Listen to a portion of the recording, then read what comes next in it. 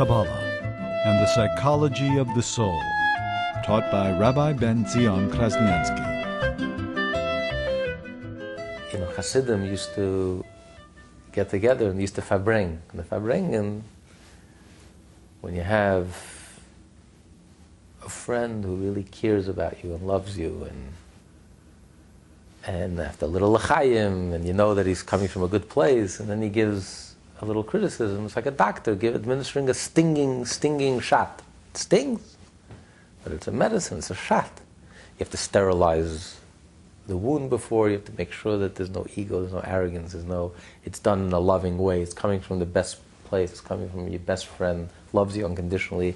He's not trying to harm you or to sting you or to criticize you just to make you feel bad.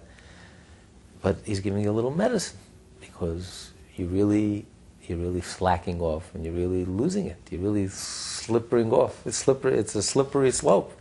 And you're really falling, you don't even realize. Sometimes it's hard for us to stop ourselves. We're sliding and we don't even realize. And so that's the best thing. If a person has a best friend that can tell him honestly. And the truth is, society today is not anyone's best friend. Society today is everyone's worst enemy. Because all society does to everyone is just slap them in the back and tell them you're wonderful and you're great and everything you do is wonderful and you could be the biggest bum and the biggest lowlife and you can live a lifestyle that's like the worst lifestyle on earth. Something you should be ashamed of, nothing to be proud of. And society will slap you in the back and say, no, it's wonderful. Everything you do is wonderful. You can't do anything wrong and you have a right to be whatever you want to be. You're not being the person's friend. If society was honest, they would look the person in the eye and say, listen, wake up, come on, you're wasting your life. You're wasting your energy. What are you doing with your life? Instead of living a content life, a meaningful life, purposeful life, a substantial life, a wholesome life. Look what you've become. So it comes from indifference. You don't care about anyone. Basically, I couldn't care less about you. As long as you don't touch me, as long as you don't bother me, knock your head against the wall, kill yourself, self-destruct. What do I care? As long as you don't hurt anyone, do whatever you please. It's none of my business. But if you really care about someone, and you see them falling, and you see them sinking, and you see them sinking in a sinkhole, in quicksand, spiritually sinking, you have to wake them up. And sometimes it means administering a stinging shot, but it has to be done in a loving way, in a loving context. And that wakes us up. But it's better, so much better to do it to yourself.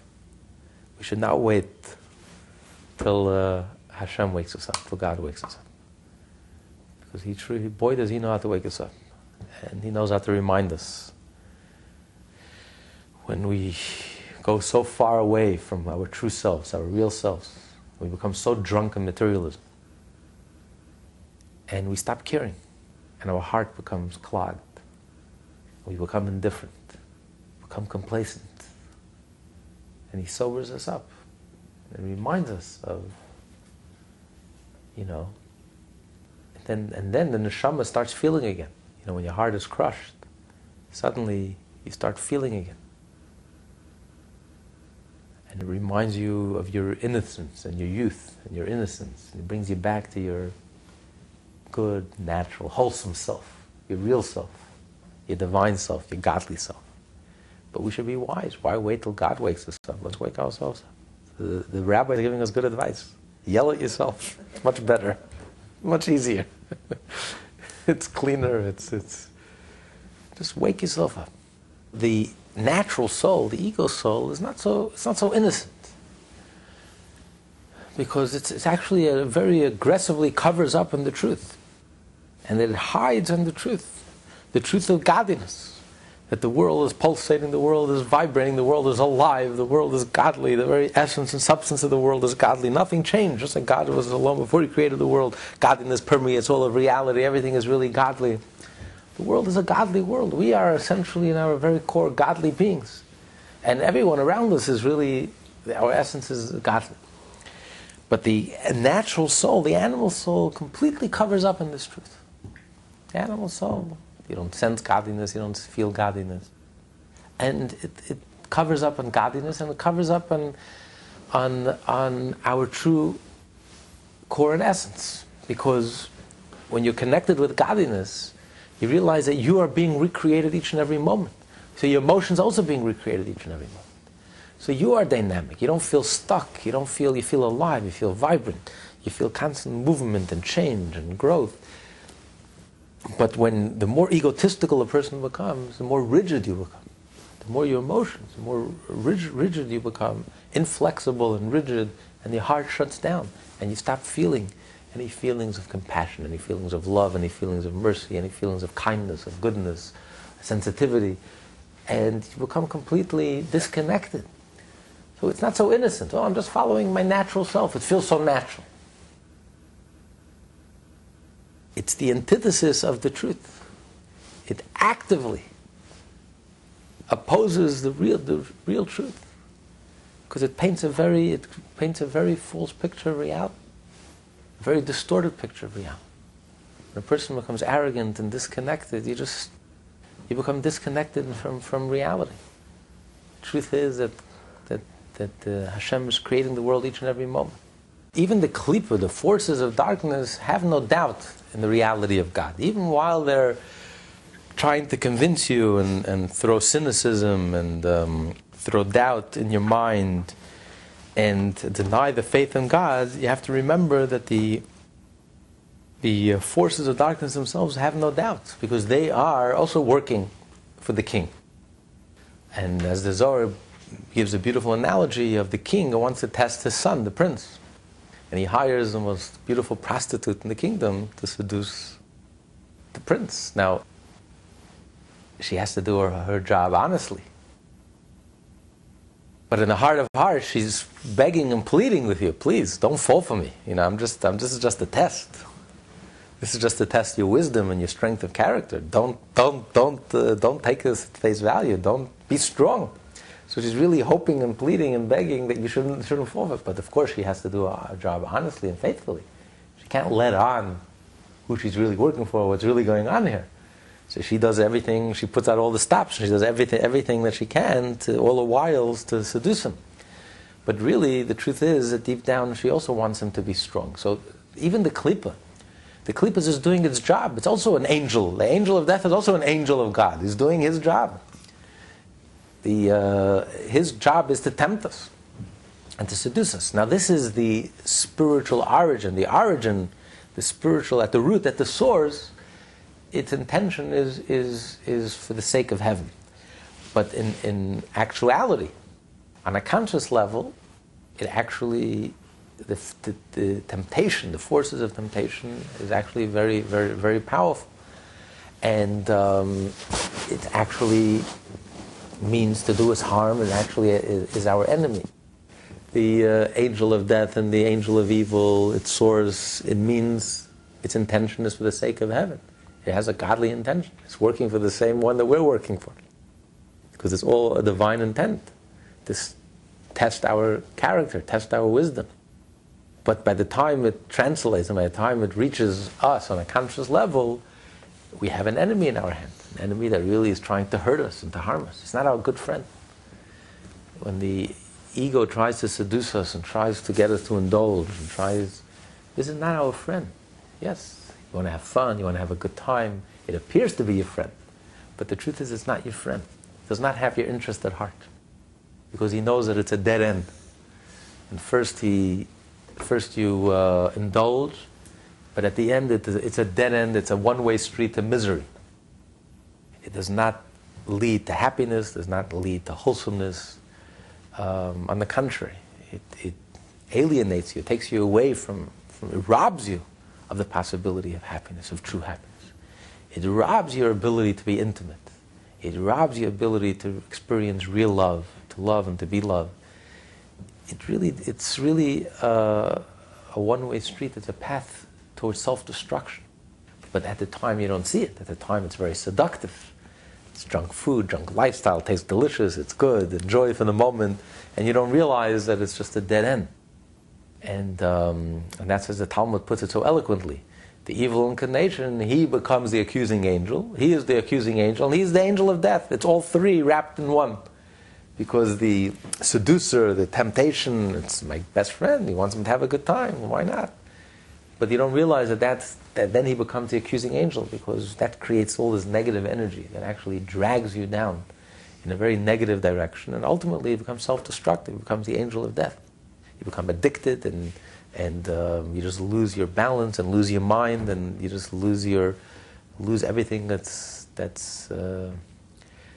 worth preserving in your life. But you don't realize it at the time. So it appears to be your friend, but the truth is it's not your friend. So he's your enemy, and it's a real test, it's a real challenge, and you have to overcome it. But the truth is, at the root and at the source, the motivation behind this ego is really all for the good. The motivation is really a godly motivation. It believes in God. It's doing God's mission. That's God's work. It's also doing God's work in this world, because God needed us and wants us to have the freedom of choice. And by overcoming, by subduing the arrogance, subduing the darkness, and by dealing fire with fire, and by putting the arrogance and the ego in its place, and allowing it to shrivel up, and pricking the balloon, and then we also have the same effect on the cosmos, in the macrocosm, on the global scale, that the forces of darkness also shrivel up, and the forces of good are strengthened. Every time we are able to overcome this negativity inside of us, we strengthen all the forces of good around the world, and the forces of darkness become a little weaker and shrivel up. And that's the whole purpose. And if we remember this purpose, we remember that even the evil inclination also believes in God. But God empowered it to throw doubts in our mind, to make us cynical and jaded, and to cover up in our faith, and our innocence, and our wholesome faith, and our complete faith, to cover up in the power of our faith. But the truth is, even while we're covering up in the power of the faith, the godly soul believes in God 100%. And even the animal ego soul also believes in God 100%. That's why it's possible to change 180 degrees. The moment your heart is shattered into 1,000 pieces, suddenly you realize that your faith is intact, your faith is whole, you have complete faith, you never lost that innocence and that purity and that power of faith. It's there presently, intact and whole. And that cures a person of his arrogance. That cures a person of his apathy, of his indifference, of his complacency, of his lack of caring. And now the heart suddenly starts feeling again. You recapture that innocence, that love, that relationship you have with God, that excitement. And you can start living again. You can start changing again, and growing, and moving forward, and serving God joyously, and with energy, and with excitement, and with passion, and with life, and vitality. So where does the other side get the strength to be able to stand up to the godly soul? Because everything receives its sustenance from holiness. So how does the klipa, how does it have the power to rise above and to obstruct the godly soul? So this is a special strength that Hashem gave. The darkness appears to have a substance of its own. Its appearance. It's a mirage. But it has the image of the mirage, and it appears to be strong and mighty and overwhelming. And that's why you look at the darkness all around us, and it appears to be overwhelming, and it appears to be so mighty and strong. And sometimes you wonder, where do we have the strength? A tiny little people, where do we have the strength? Where does the godly spark have the strength to be able to overcome this negativity? But the truth is that the godly spark, that's the substance, that's the light, that's really the reality, the truth. And the darkness is merely the void.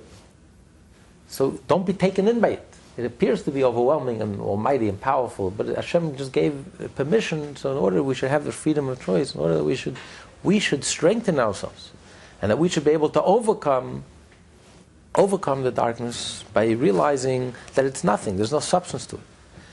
So by us realizing that there's no substance to it and treating it that way, we are the microcosm. Whatever happens in our hearts and our lives really reflects and impacts the entire universe. So by us realizing the power of the godly soul and calling a spade and putting the darkness in its place and realizing the darkness really has no substance, by that we also impact the whole universe. That in the forces of darkness and light in the universe, the forces of light are strengthened, and magnified, become powerful once again, and felt in this world. And then the forces of darkness shrivel and shrink and lose their power, lose their hold on this world. So whatever happens by us, if we empower the darkness and we're taken in by the darkness, overwhelmed by the darkness, and allow the darkness to work its wonders on us, then the world also becomes a very dark place. Godliness becomes concealed, and the world becomes a very dark place. But the moment we put the darkness in its place, and we overcome the darkness, then the world also, the light and the goodness and the wholesomeness in the world also become that much more powerful, and the darkness is put in its place. He brings from the Torah that proves the point that he's making here in this chapter. After the sin of the spies, when the Jewish people refused to enter the land of Israel, they said that the enemy is stronger than him in the singular, referring to God himself. That God, even God Almighty himself, does not have the ability to take us into the land, that we can't conquer the 31 kings, the Canaanites. So what happened? Moshe started yelling at them in anger. God said, Vayedaber, he spoke harshly with them, that I was going to lead you into the land of Israel, but because of your rebellion, you're going to die in this desert. I swear to you that no male over the age who left Egypt over the age of 20, even the age of 20 to 60, is going to see the land, the new land. You're all going to die in this desert. The next thing we know, they forced themselves, they said, we're going to Israel. And Moshe says, please don't go. And they went, and they were killed.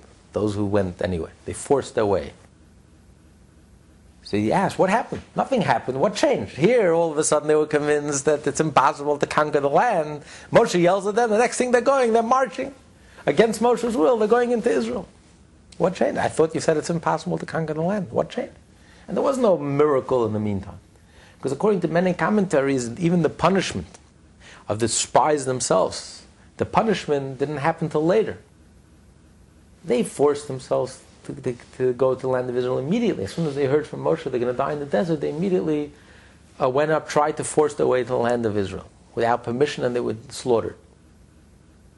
But the punishment of the miraculous punishment of the spies, the 10 spies themselves, didn't happen till later.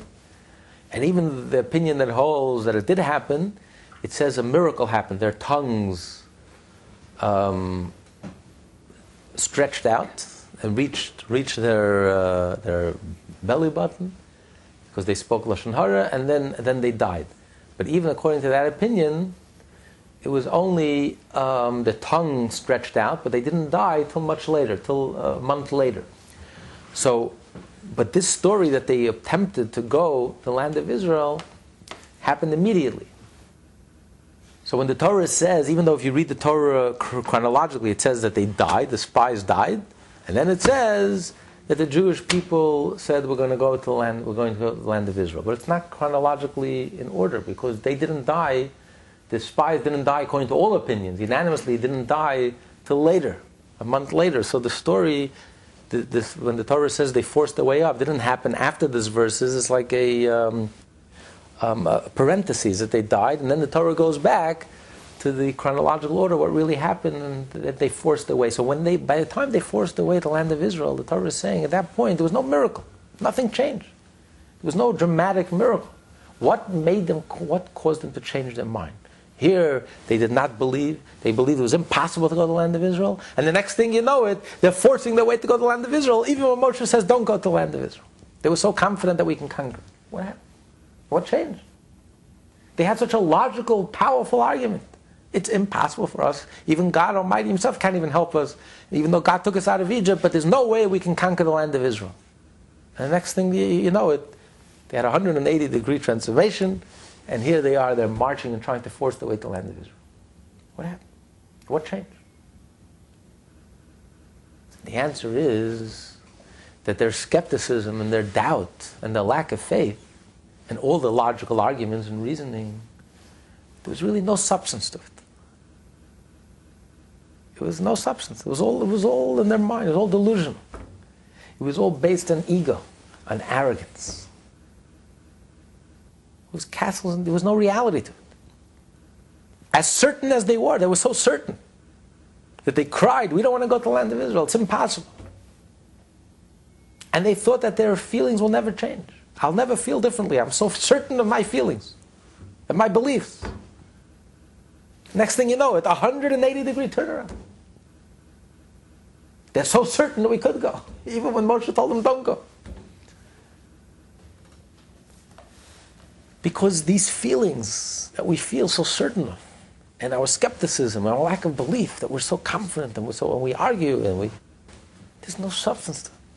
There's no reality to it. It's fueled by pure chutzpah and pure arrogance. That's all it is. There's no reality to it. The moment Moshe yelled at them that you're going to die in the desert, and he spoke very harshly to them, and they realized how low they've fallen, and they felt shattered, and they realized how ugly, spiritually ugly they've become. And they were disgusted with themselves. When their heart was broken and shattered into 1,000 pieces, now all of a sudden, that sense of godliness suddenly emerged. Once that shell was cracked and the inner was allowed to emerge and surface, suddenly they had a 180-degree turnaround. Now they were certain, of course we can go into the land of Israel, nothing can stop us. And they tried to force their way. Even when a person loses his faith, they lost their faith in God. They were certain that God does not have the power to bring them into the land of Israel. They lost their faith. After having experienced the miracles, to receive the Torah, all the miracles, they suddenly lost faith. I'm sorry, we don't believe God can pull this one off. Even in such a case, realize that this lack of faith has no substance to it. It's fueled by pure chutzpah. It's arrogance. That's all it is. There's no reality to it. And the moment you call a spade, look yourself in the mirror and call yourself what you've become, a bum, a lowlife, and your heart is shattered and you feel disgusted by where you're at and what you've become, your emotional state of being and your psychological state of being and your spiritual state of being, when your heart is broken to 1,000 pieces, now, all of a sudden, you don't have to do anything else. All of a sudden, that inner beauty, that inner youthfulness and innocence and that relationship to God, suddenly you start feeling again that beautiful relationship you have with God, and that faith and that trust. It comes bubbling to the surface. It was there all along. It never left you. But you created this persona, this false persona. As a result of this arrogance, you created this false persona, this false sense of self, which has nothing to do with you. And although you were certain this is me and this is the real me and this is who I am and I have to be truthful to myself and I don't believe and I can't believe, and it's a lie. The Torah looks you in the face and says, "You're lying. You're a liar." It's an illusion. It's not true. It's not the real you. Deep down you have faith, and deep down you know the truth. And deep down you feel love, and deep down you feel connected, and deep down you are connected. And what you feel inside is 180 degrees, the exact opposite of the way you think you feel. So your conscious self, it's just a false persona. It's not the real you. And worse than that, we actually deluded yourself that you don't believe in God. It's pure delusion. You can actually delude yourself that you don't believe in God. But there are no atheists in foxholes. In the moment of truth, suddenly you sober up very quickly and you rediscover that faith that never left you. You never lost that faith. It was you created this false persona. But deep down, everyone knows this God. You know that every fiber of your being, every bone in your body, you know it in your kishkis. And those feelings are alive and well and vibrant. But you just cover it up. When you crack through the shell and you break through the cover, when the arrogance shrivels up, like a balloon, you prick the balloon, and all the hot air leaves, and the balloon comes back to its real size, instead of this overinflated sense of self, this over-exaggerated sense of self, and this unjustified sense of self, and suddenly you come back to the real size of the balloon. Now we can talk. Now you're down to earth. Now you're back to reality. When you're down to reality, you're back to reality. Of course we can go into the land of Israel. Nothing can stop us. Skepticism could be a damper. It could throw a lot of cold water on things that are good. But skepticism sometimes is the antidote for the skeptic. The skeptic is skeptical of everything except his own skepticism. When you become skeptical of your own skepticism, it dampens that skepticism. So skepticism is a very powerful thing. So when you become skeptical of this comfort level that you've grown to, and you've become so comfortable with yourself, and so proud of yourself, and so content and arrogant and smug, you throw in a little skepticism, and then suddenly it loses its power. Suddenly it shrivels. It shrivels up right before your eyes. This arrogance, this ego just shrivels up right before your eyes. So this is the antidote. Alter Rebbe is a good doctor. He's giving us the antidote to this very pernicious condition called apathy. Timtum halev, clogging of the heart. The clot. It's stopping the blood flow. So he's helping us remove that clot. Don't argue with the clot. Don't break through, shatter it into 1,000 pieces. When you shatter the clot into 1,000 pieces, now suddenly a person who could hardly walk up the stairs because the heart was congested suddenly feels like a 20-year-old once again. You can run, you feel alive. Before, you took 10 steps, you already had to slow down. You couldn't walk anymore. And then when you break through the clot and the blood circulates once again, you feel like a youngster. You feel you can run, you can jog. Same thing is true spiritually. When you have that clot and the blood stops circulating, you feel sluggish. You don't have the energy. You couldn't care less. You're not interested. I don't want to change. I don't want to grow. I don't want to move. I'm just... But the moment your heart is broken to 1,000 pieces and you break through that clot, suddenly you feel youthful again. You feel alive. You can run. You can sprint. Now you're alive again. Now you've joined the living. Welcome back to life.